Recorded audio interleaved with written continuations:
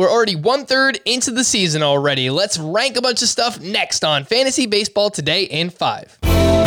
Welcome into FBT in 5. As always, make sure to follow and stream us on Spotify. Today is Tuesday, June 1st. I am Frank Stanfield, joined by Chris Towers. And let's start off ranking some potential middle infield options if you play in a Roto League. And Ahmed Rosario quietly had a great month of May. He hit 307, 1 homer, 4 stolen bases. Cesar Hernandez had a double dong on Monday. And Willy Adames, since he has joined the Brewers, is batting .324 with 2 home runs in 10 games. He is 34% rostered. Chris, how would you rank Ahmed Rosario, Cesar Hernandez, and Willy Adames?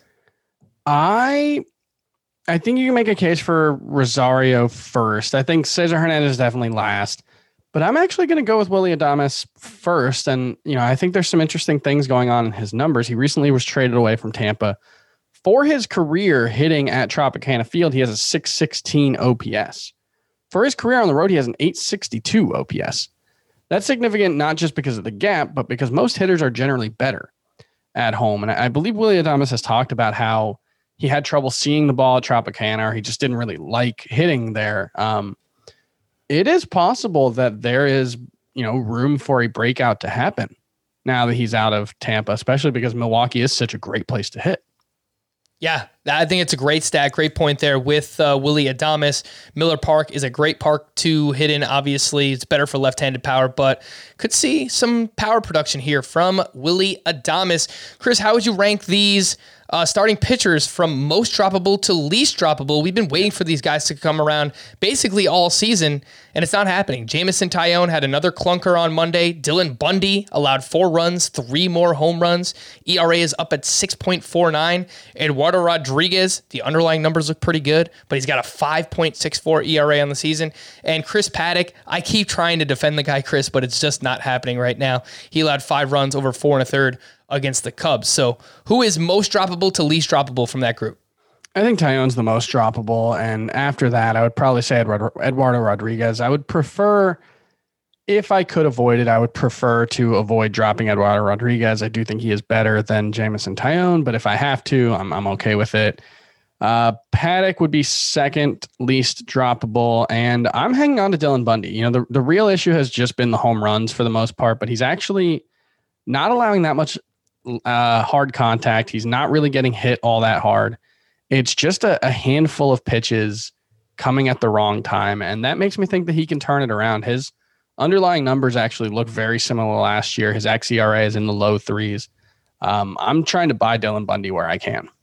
Would you drop any of those pitchers we just mentioned for Logan Gilbert, obviously top pitching prospect for the Seattle Mariners? He's got off to a very slow start, but turned in his first quality start of the season on Monday. 6 innings, 2 runs, 5 strikeouts. Would you drop any of those names for Logan Gilbert, Chris?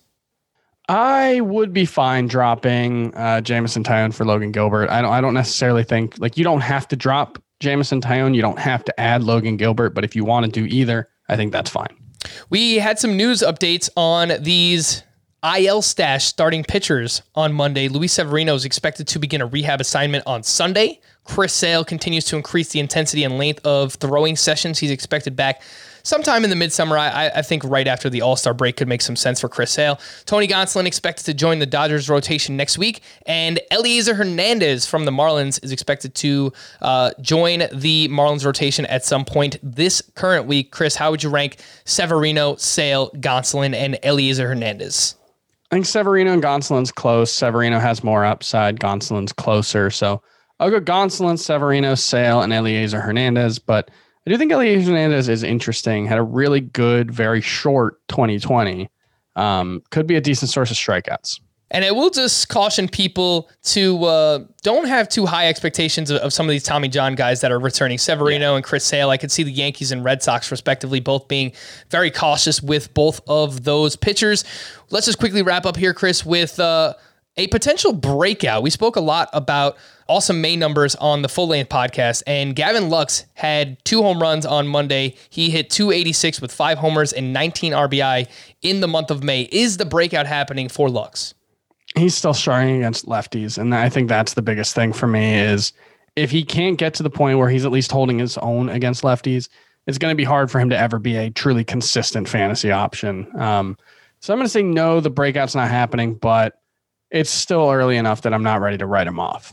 And it's really cheap exposure to one of, if not the best lineups in baseball right now in the Los Angeles Dodgers. For more extensive fantasy baseball coverage, listen to the Fantasy Baseball Today podcast on Spotify, Apple Podcasts, Stitcher, your smart speakers, or anywhere else podcasts are found. And thanks for listening to Fantasy Baseball Today in 5. If you enjoyed the pod, please leave a 5-star review on Apple. We'll be back again tomorrow morning.